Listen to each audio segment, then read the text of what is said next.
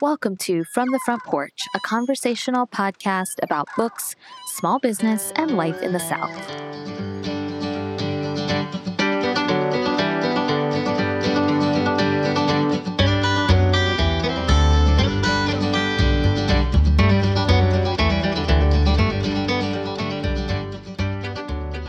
This book held no miracles, no gods, no heroes. It told of nothing but quiet human problems. Yet it was more exciting and more unrealistic to me than bloody battles or powerful demons. Every person and every situation in the first few pages were like nothing I'd ever seen or thought about before. But it also seemed just like the world where I lived. S.J. Sindhu, Blue-Skinned Gods. I'm Annie Jones, owner of The Bookshelf, an independent bookstore in beautiful downtown Thomasville, Georgia, and this week I'm recapping the books I read in September. Can you believe it is the end of September? I cannot. This month has absolutely flown by. It's also still quite warm here with some fall-ish temperatures on the horizon, but I think that contributes to this idea that we're still living in August or July. And so to look at the calendar and realize we're at the end of September has been a bit of a rude awakening. And we're fast approaching the last quarter of the year, which means I think lots of good reading happened this month, but I also am gearing up for slower reading months for me. When the store picks up, that generally means my reading life slows down. So it was a pleasant discovery to look and realize I'd actually read a lot of books in September and a lot of really good books. So let's get started. The first book I finished in September was Matrix by Lauren Groff. I had been sitting on my ARC of Matrix for 9 months. Like a baby. Like a baby, that book waited to get in my hands. I don't know why I put it off, except I really loved Fates and Furies. And I know that's a book where people have a lot of feelings about Fates and Furies, right? You either loved that book or you hated it. I don't know personally very many readers or customers who felt ambivalent about that book. That being said, because I loved it, and then because I knew Matrix was about a medieval nun, I think I just put it off because literary fiction has been hard for me in 2021. I have not really devoured the literary fiction in the ways that I normally do, and I didn't want to do Matrix a disservice. So in preparation for the Bookshelf's fall literary lunch, I finally picked up my copy, read a few pages, and immediately became immersed. And there are other readers I know where it took them 50 or 100 pages to get into this one, but truly for me, it was immediate. I immediately felt an interest in and a connection with Marie de France. She is a real-life historical figure about whom not much is known. And if you're like me, you will read this book and either when you're done or halfway through, you will immediately begin Googling because you're just desperate to know, did Lauren Groff come up with these things off the top of her head? Did she base it in historical research and fact? It is both. There is not much known about Marie de France. And so Lauren Groff has created this really powerful, interesting, beautiful story that does not exist in historical record. So that's fascinating. And the book also deals with the historical figure of Eleanor of Aquitaine, about whom I also knew nothing. And there is plenty of historical record about her. Truly, this era in history is something that missed me as a high school student, as a college student, as an adult person. And that is part of the reason I delayed picking this one up. And yet, I immediately became immersed in Marie de France's story. I loved her. I absolutely loved her. And she is complicated. So if you are not familiar with this work, Lauren Groff has written this book about a fictional version of the historical figure of Marie de France. The book opens when Marie is in her late teens. She is, for lack of a better term, she is an illegitimate child. She has been kind of disregarded, outcast, and she finds herself at this nunnery where she does not belong. She feels ambivalent or even negative towards a god figure. She has no desire to be living among other women at the nunnery. She herself is almost this looming kind of masculine presence. She's physically tall. The garb doesn't fit her, again, literally and figuratively. And then we watch her transform. So the book starts when she's in her late teens and ends at her death. And so it's not a plot-driven novel. It's really a character-driven book about Marie de France and the transformation she makes from this person who does not want to be at this nunnery, who is desperately at first almost trying to escape and return to her old life, and then eventually coming to terms with where she is and making a home there. So there is a lot in this book about history, feminism, sex, power. The moment I finished, I looked at Jordan and I said, I love this book so much. I do not know who I will sell this to. And I just meant from a bookseller's perspective, that's what you're always thinking of, really. Like, even when you don't want to be thinking of it, that's always what you're thinking. Like, how am I going to sell this? How am I going to get somebody to read this to? Maybe even as a reader, you think that, right? When you finish a book you love, you want to figure out, how can I convince my friends to read this too? This book is just so unique. And I think it scratched, I hate this phrase, but I say it all the time. It scratched a lot of my itches. Let's say it ticked all of my boxes. That seems better. And I finished and I thought, who else can I recommend this to? My friend Hunter had already read it. He was the first person that I thought of, just because of this medieval setting, because of the power, because of the sex. I just wasn't sure who I was going to sell this to. So let me try to sell it to you, dear reader. I loved this book. It's a 5-star book for me. It's going to be in my top 3 books of the year. There is sexual content in this book, and I have questions about it, but it is true to the character of Marie de France that Lauren Groff is portraying. I also think this book is saying so much about power. In fact, when I finished reading it and I was talking to Jordan about it, this is what happens when I read a really good book. Like, I immediately start reading passages aloud. And the moment I finished kind of telling Jordan about it, he said, it reminds me of that book you and Hunter read a couple years ago called The Power. And I thought, oh, that is weird. But yes, I can see the comparison. I did not love the book The Power, but this book is dealing with kind of what happens in a nunnery where humility and femininity reign. What does power look like? How does power manifest itself? What makes a nunnery different from the outside world? In what ways would power manifest itself in ways that it doesn't in a patriarchal society? That kind of stuff, those themes were absolutely fascinating to me, but that is just underneath a really good story. So to me, the story was really great. The writing is, as I have come to expect from Lauren Groff, absolutely brilliant. But the storytelling is so good that even these themes of power and femininity, they don't get lost in it. That's what bubbles to the top when you're finished.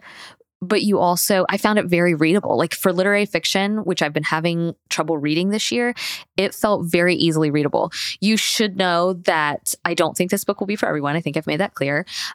I also think the lack of quotation marks will drive some people batty. I didn't even notice till I was almost done with the book. And then I thought, ooh, this might be hard for some people. The language is true to and of the time. And so again, it might not be for you, but I'm thinking maybe if you liked Hamnet, you might like this one. Hunter is the first person I thought of, and then Lucy is the other person I thought of. And I texted her to see if she had read it. So I have some customers who I think would really appreciate this one. And if you are a research Sherpa like me, this is the kind of book that once you are finished, you will immediately begin Googling. And I looked at Jordan and I said, do I need to learn about the Middle Ages? Like, I know nothing. That is such a blank spot in my personal knowledge. And now I want to know all about it. So I loved this book. It's a rave for me. You can probably tell. I'm going to stop going on and on about it, but I loved it. It won't be for everyone, but many of the people I know who have read it have also really appreciated it or enjoyed it, and then others haven't. So it's a lot like Lauren Groff's other work. It's a lot like Fates and Furies in that I kind of am hearing both things, but for me, it's a rave. 5 stars, Matrix by Lauren Groff.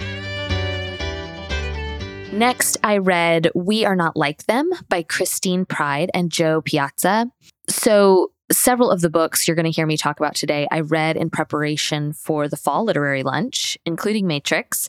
But I kind of had this giant stack of ARCs I need to go through. If you work or live among books and in the book industry or in the book world, you know that fall is always a huge time in the publishing world, but it feels even more so this year because of delayed titles, etc. So I had this giant stack of ARCs to kind of work my way through to see what I really wanted to highlight and share with our customers.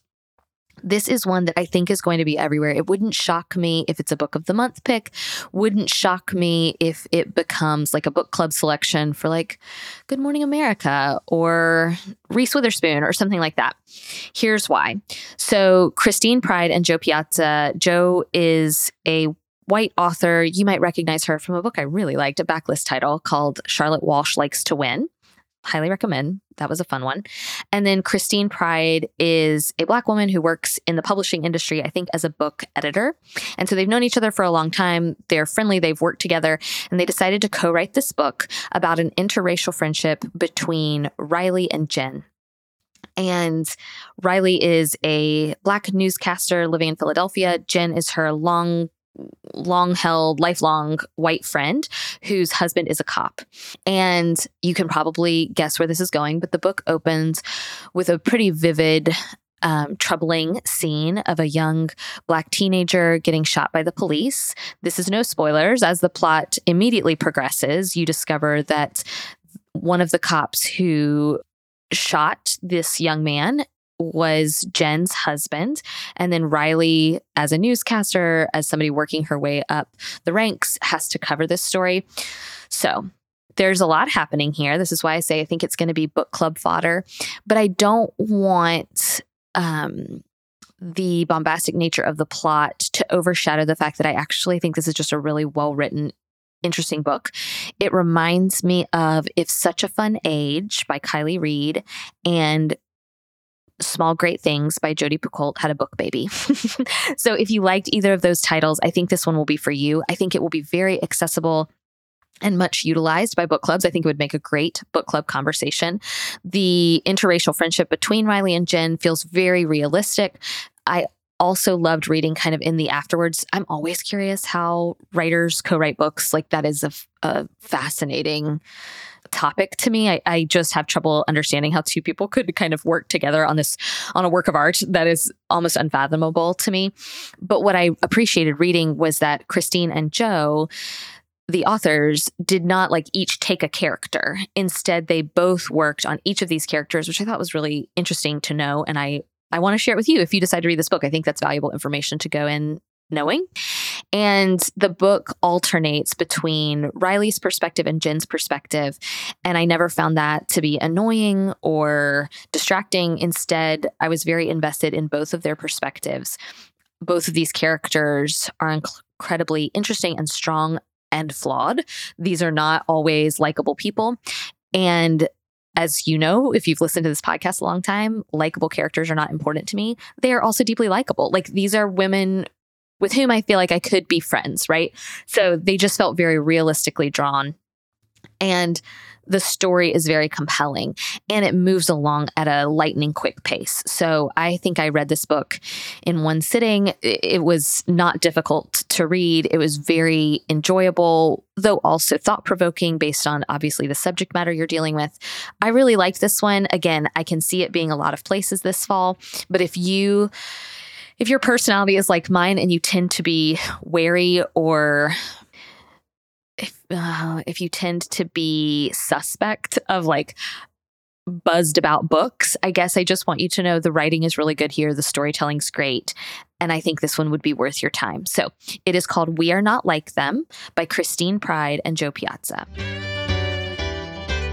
Because I was reading for our fall literary lunch, I then took a very different direction in my reading life and picked up the book, The Survivors. This is a translated novel by Alex Schulman. He's a Swedish writer who's actually friends with Fredrik Backman, though this book did not remind me in any way of Fredrik Backman. That was a fun surprise kind of at the end. So Alex Schulman is a popular writer in Sweden. This is his first book to be translated into the English. It is small, in my view, it's pretty small, around 250 or so pages. And it absolutely flies by because it's very quietly got this feeling of foreboding and dread. It reminded me a lot of The Dinner by Herman Coe, not in terms of plot, but in terms of plotting, in terms of the quiet writing style, but really just in how the plot progressed. It reminded me of The Dinner. All while I was reading The Dinner, I felt this deep sense of foreboding, and the same is true of The Survivors. So The Survivors is about three brothers. The book opens with them kind of spreading the ashes of their mother. I loved how this book was written. So every other chapter is about these three brothers in adulthood visiting the cabin summer vacation home of their childhood to disperse of their mom's ashes. It goes back. I hope I can describe this well. So the book opens with them at midnight dispersing their mom's ashes. 2 chapters later, it's 10 p.m. 2 chapters later, it's 8 p.m. So it's going backwards through the day. I found that to be very clever. I did not find it distracting or irritating. Instead, I think it contributed to the sense of doom that I felt while reading it. And then every other chapter is these three brothers in their childhood. And you get the sense then very much of who these three brothers are, the roles they play in their family, and the trauma of their childhood. And I just think it's a really fascinating character study of three siblings. I want so badly you to just read this and me not give anything away, but I think you should know that it is a very quiet novel. And then if the book is around 250 pages, around page 200, I gasped aloud and had to put the book down for a second. So if you like twists or intense, this book is not a thriller. I read it, I started it thinking it would be, but it is not a thriller. It is quietly suspenseful. I keep saying the word quiet because that is what it felt like to me. It felt very wintry, if that makes sense. A lot of these, that's why I'm comparing it to The Dinner, because The Dinner, there is this deep sense of what is going to happen next, but it is a quiet novel that kind of takes its time. This book takes its time, but it's short. And so, again, much like We Are Not Like Them, I finished this one in one sitting, was very glad to have read it. Very original in terms of plot. And then also, I just love a complicated sibling relationship and learning about these three brothers and kind of where they came from and who they wound up becoming. And their relationship to their mom was really interesting. And plus, you get this really gasp-worthy plot twist. So I just don't want to give too much away. So anyway, this book, We Are Not Like Them, comes out October 5th, and The Survivors does as well. I am concerned that this is going to be billed as this fast-paced thriller, and I just want you to know it's not a thriller. To me, it is just a suspense novel in that the suspense builds as the pages turn. And so don't go into it thinking it's like Gone Girl or something like that, but go into it thinking of it more like The Dinner, and I think you'll be really pleased. Okay, on a very different note, I next picked up Blue-Skinned Gods. This is by S.J. Sindhu. S.J. Sindhu is a graduate of Florida State University's creative writing program, I believe, so I was fairly familiar with her work. She wrote a debut novel called Marriage of a Thousand Lies. This is her sophomore work, and I loved it. So the plot is Kalki is a 10-year-old little boy. He was born with blue skin, and he lives in India with his two parents, and his father believes Kalki to be a god. And so Kalki is being raised to believe he is an incarnated version of the god, the Hindu god Vishnu. And on his 10th birthday, he has to pass 3 tests in order to prove his divinity. And so the book opens at Kalki's 10th birthday, but the book follows Kalki into adulthood. And the book, I think, is really cleverly, actually, several of the books I read this month were just cleverly plotted and organized. This one is organized in sections based on Kalki's relatives and friends. And so the book kind of unfolds as Kalki grows up, and it definitely is a linear novel in that way. But each section kind of features a different person in Kalki's life who influenced him, who came alongside him. So the first section is devoted to Kalki's 10th year, to him being a child who thinks he's a god. And the character kind of tying this section together is his cousin, Lakshman, who is a year younger than he is. And so naturally, this 9-year-old little boy and playmate of Kalki's is a little reticent to believe that Kalki is divine. So, okay, here's what I love about this book, aside from just the organization and the writing, which is, I think, really original and really well done.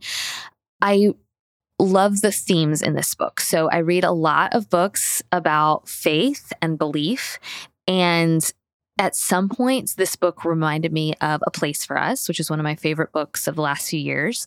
And then there would be a turn or a twist, and I would feel like I was reading or filled with the same feelings of A Burning by Megha Majumdar. So that's kind of the sense of this novel, where you're dealing with faith and belief. But when I read a book that centers around faith or belief, I'm not reading about a kid who thinks they're divine, right? And so that was, to me, what set this book apart. It's definitely about belief and doubt. But what do you say about a book that isn't about faith in God, but it's about a faith in the higher power, and the higher power is you? Like, I found that to be really fascinating. And so the first section is kind of brought together by Kalki's younger cousin. The second section, I believe, is tied together by his mother, who's this really lovely character. The third section is his father. I think I'm getting this right. Anyway, it's a different person in Kalki's life who kind of those sections of the book center around. I thought the first 3/4 of this book were like a 5-star novel. I will say the last quarter of the book was harder for me. And I think that's because by the time we get to the last quarter of the book, Kalki is an adult and he is coming to terms with who he may or may not be. And he visits New York City and things begin to unravel. And I just had a harder time with that section of the book. But the first 3/4 I thought were outstanding. And the way I feel about the last quarter may be entirely subjective. I'm just telling you that I found the first 3/4 to be stronger for me than the last quarter. However, S.J. Sindhu is doing some really interesting things with the first quarter with the last quarter as opposed to the first quarter. So it also kind of comes full circle in a way I really did appreciate. So if you liked the book A Place for Us, or if you liked A Burning, I think you really will enjoy this. I think at the very least, you should try this because of 10-year-old Kalki. And we obviously continue to see him grow up, but the first couple of sections in this book where he is a kid, trying to be a kid, but also trying to be the god who his father believes him to be, is really, it's really stunning and kind of clutches at you. I found it to be really thoughtful, and I really liked this book. It's called Blue-Skinned Gods by S.J. Sindhu. It releases in November. Okay. Next, I picked up The Sentence by Louise Erdrich. This book also releases in November. I have never read a Louise Erdrich book before, and I feel like that's one of my bookseller confessions. I feel like occasionally I will get on here and confess to this microphone with no one else in the room the books I have not made time for, or the authors I have not made time for. Louise Erdrich is one of those. So I have not read any of her previous works, which I will definitely be correcting because I loved this book. This is her new one, comes out in November. She is prolific, like puts out books on a more regular basis than I would expect, especially out of someone writing literary fiction. I can't compare this to her other works because I have not read them, but I thought this was very compulsively readable while also being quietly literary. The book is about Tukey. It is set between All Souls Day 2019 and All Souls Day 2020. I love a book that has like a set time frame. I really do, because I think it's so creative and you can do so much with it, especially with that span of time. So Tukey is an Indigenous woman who has been released from prison. I'm going to keep her crime spoiler free, even though it's said in the first chapter or two. I just thought it was fun to watch unfold. So I want that feeling for you. So anyway, she has been released from prison. She marries a childhood high school classmate and friend who happens to be a cop, who happens to be the cop who arrested her to begin with. And they are living a lovely life together.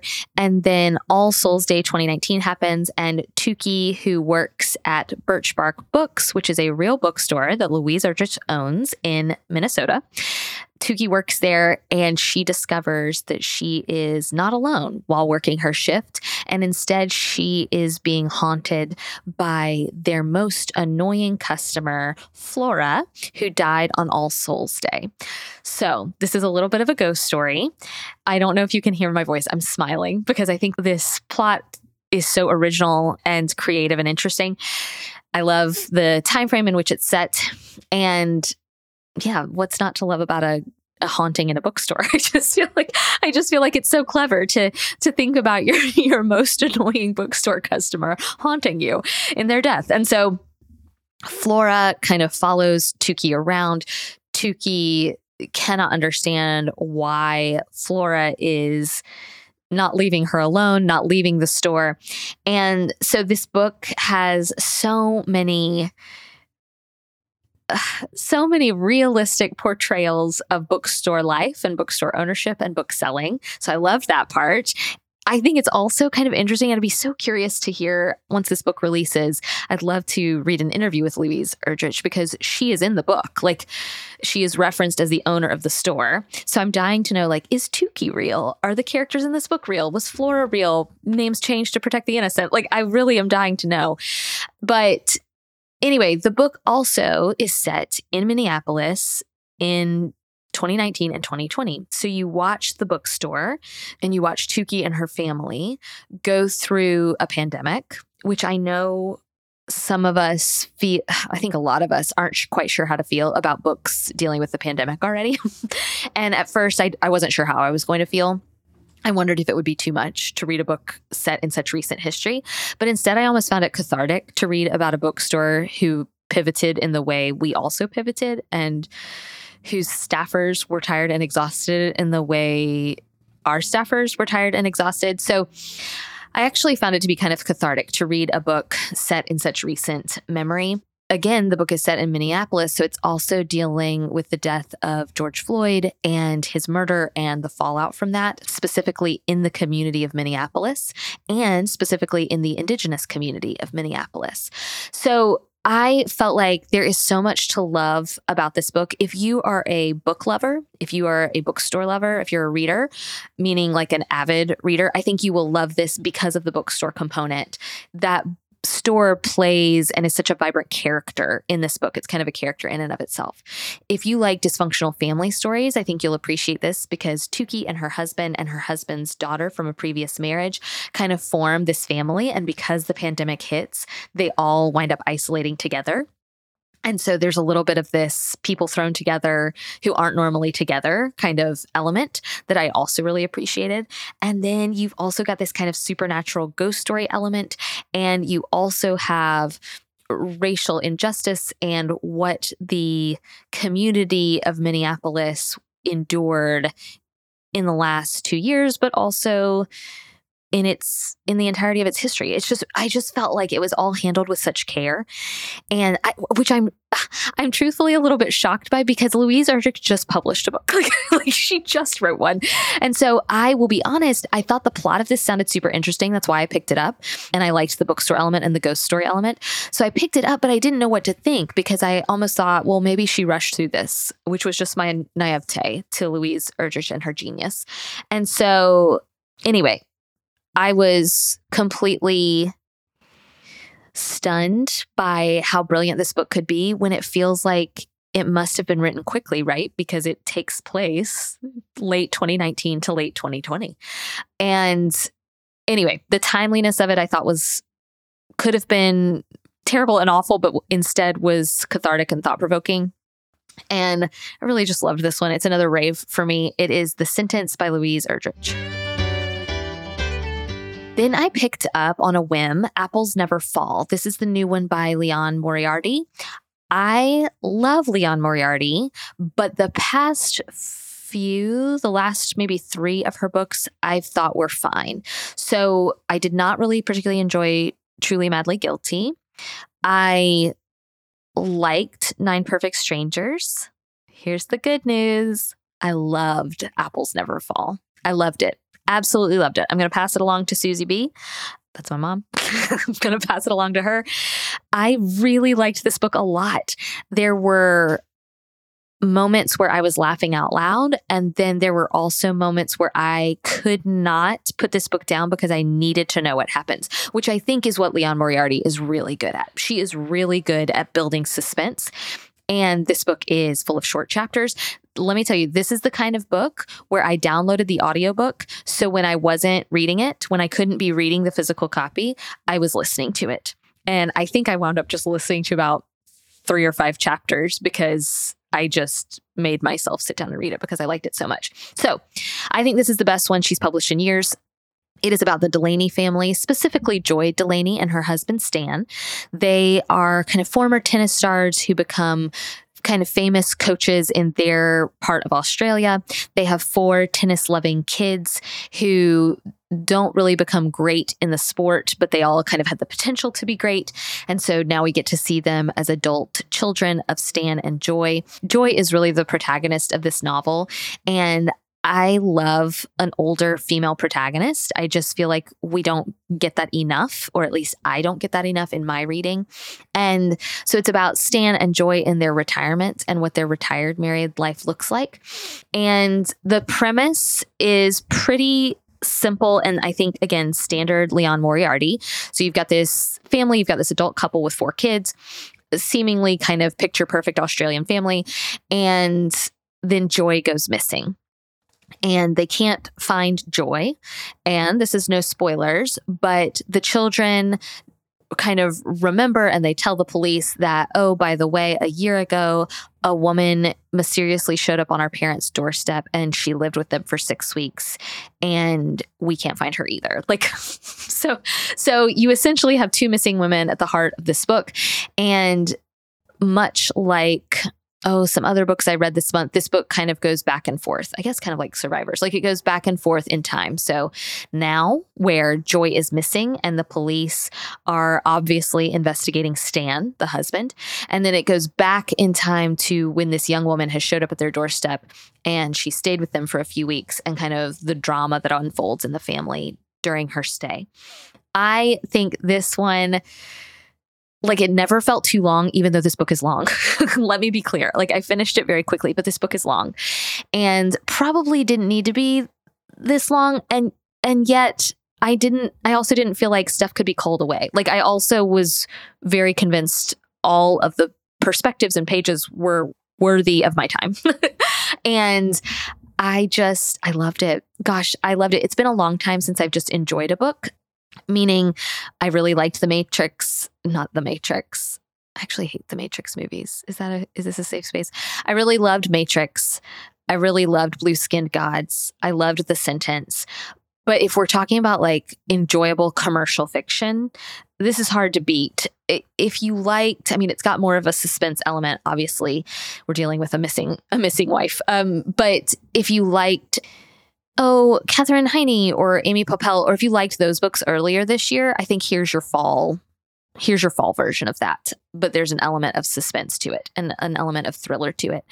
I really liked it. I also loved the parts about tennis. I love a sports adjacent book, and I do love a book where I kind of am learning something at the same time. So in Blue Skinned Gods, I felt like I was learning about Hinduism in a way I had not ever learned before.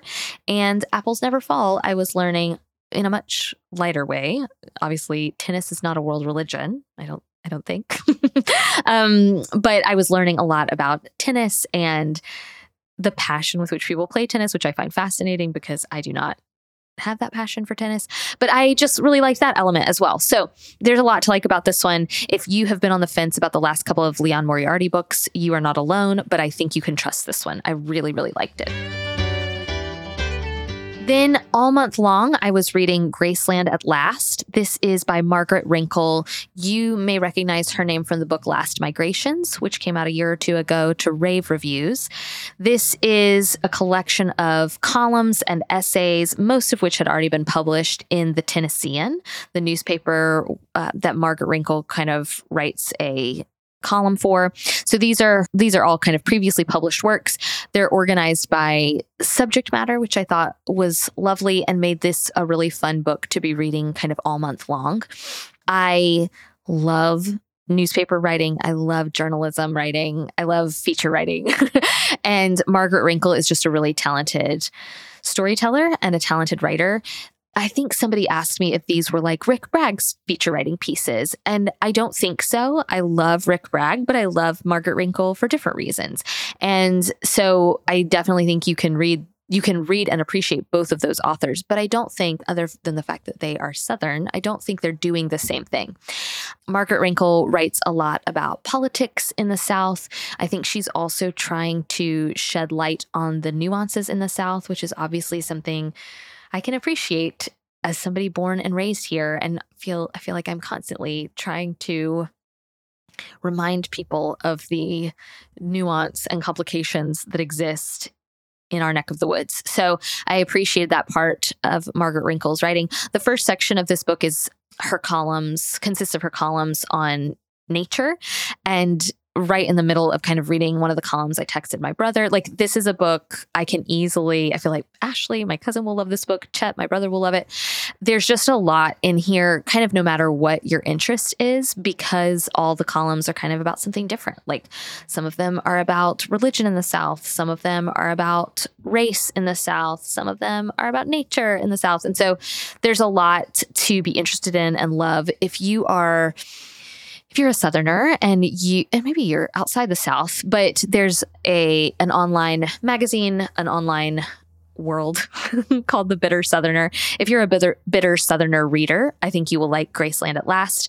Yeah, this is just a really great book and really good for picking up and putting down. So if you've been struggling to read just straight prose, if you have been struggling to get lost in a linear kind of narrative story, then I think you should try reading some journalistic pieces and some feature writing. I think you might enjoy that. So I really liked this. The columns are great. They gave me something to think about. I've already marked my copy all up. It is called Graceland at Last by Margaret Wrinkle. Last but not least, I also read throughout the month the book, and I think this wins for the best title of the month, Today a Woman Went Mad in the Supermarket by Hilma Wolitzer. I came across this book purely, again, because of the title. I saw it on the shelves at the bookshelf, and I started reading it because at the beginning of this month, I was having some trouble. Like, I could not get into anything. I knew I was about to work on the literary lunch guide, and I was feeling morose about everything. And I don't know, I just felt a little blah about all the books. And I picked this one up because the title made me laugh. And turns out Hilma Wolitzer this is maybe not surprising to you at all, the mother of Meg Wolitzer. So she is in her 90s. I even had to double check because Meg Wolitzer's father, I think, died during COVID. So I think he died within the last couple of years. So she kind of convinced her mom, who has been a writer for a long time. Many of these stories had already been published elsewhere, but she convinced her mom she needed to release a collection of her short stories that she published when she was a younger writer. And I am so glad she did. These stories are laugh out loud funny. They're witty. They're biting. They're smart. I'm trying to think what I could compare them to. The opening foreword or introduction is written by Elizabeth Strout. Hilma Wolitzer does not remind me of Elizabeth Strout. Maybe she reminds me a little bit, ever so slightly, of like Nora Ephron, ever so slightly. The stories are just really witty and biting. The collection is not very long.